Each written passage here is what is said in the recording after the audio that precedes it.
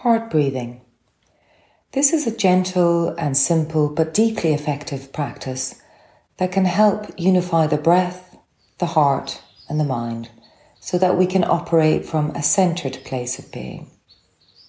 You can do this exercise lying down or sitting. If you are sitting, sit comfortably on a chair or a cushion in an easy and upright position.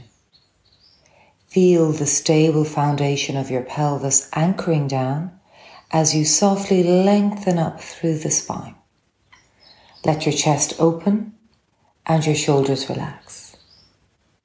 Soften your facial muscles and gently allow your eyes to close if you're comfortable to do so.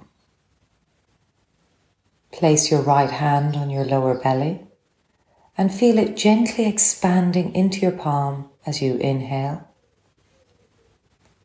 and receding away from your hand as you exhale.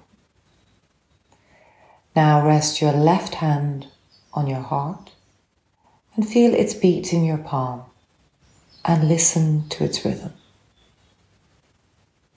Soften your breath and begin to breathe in time with the beat of your heart. Inhale for 4, 5 or 6 beats. Pause for 1 beat. And exhale for 5 or 6 beats.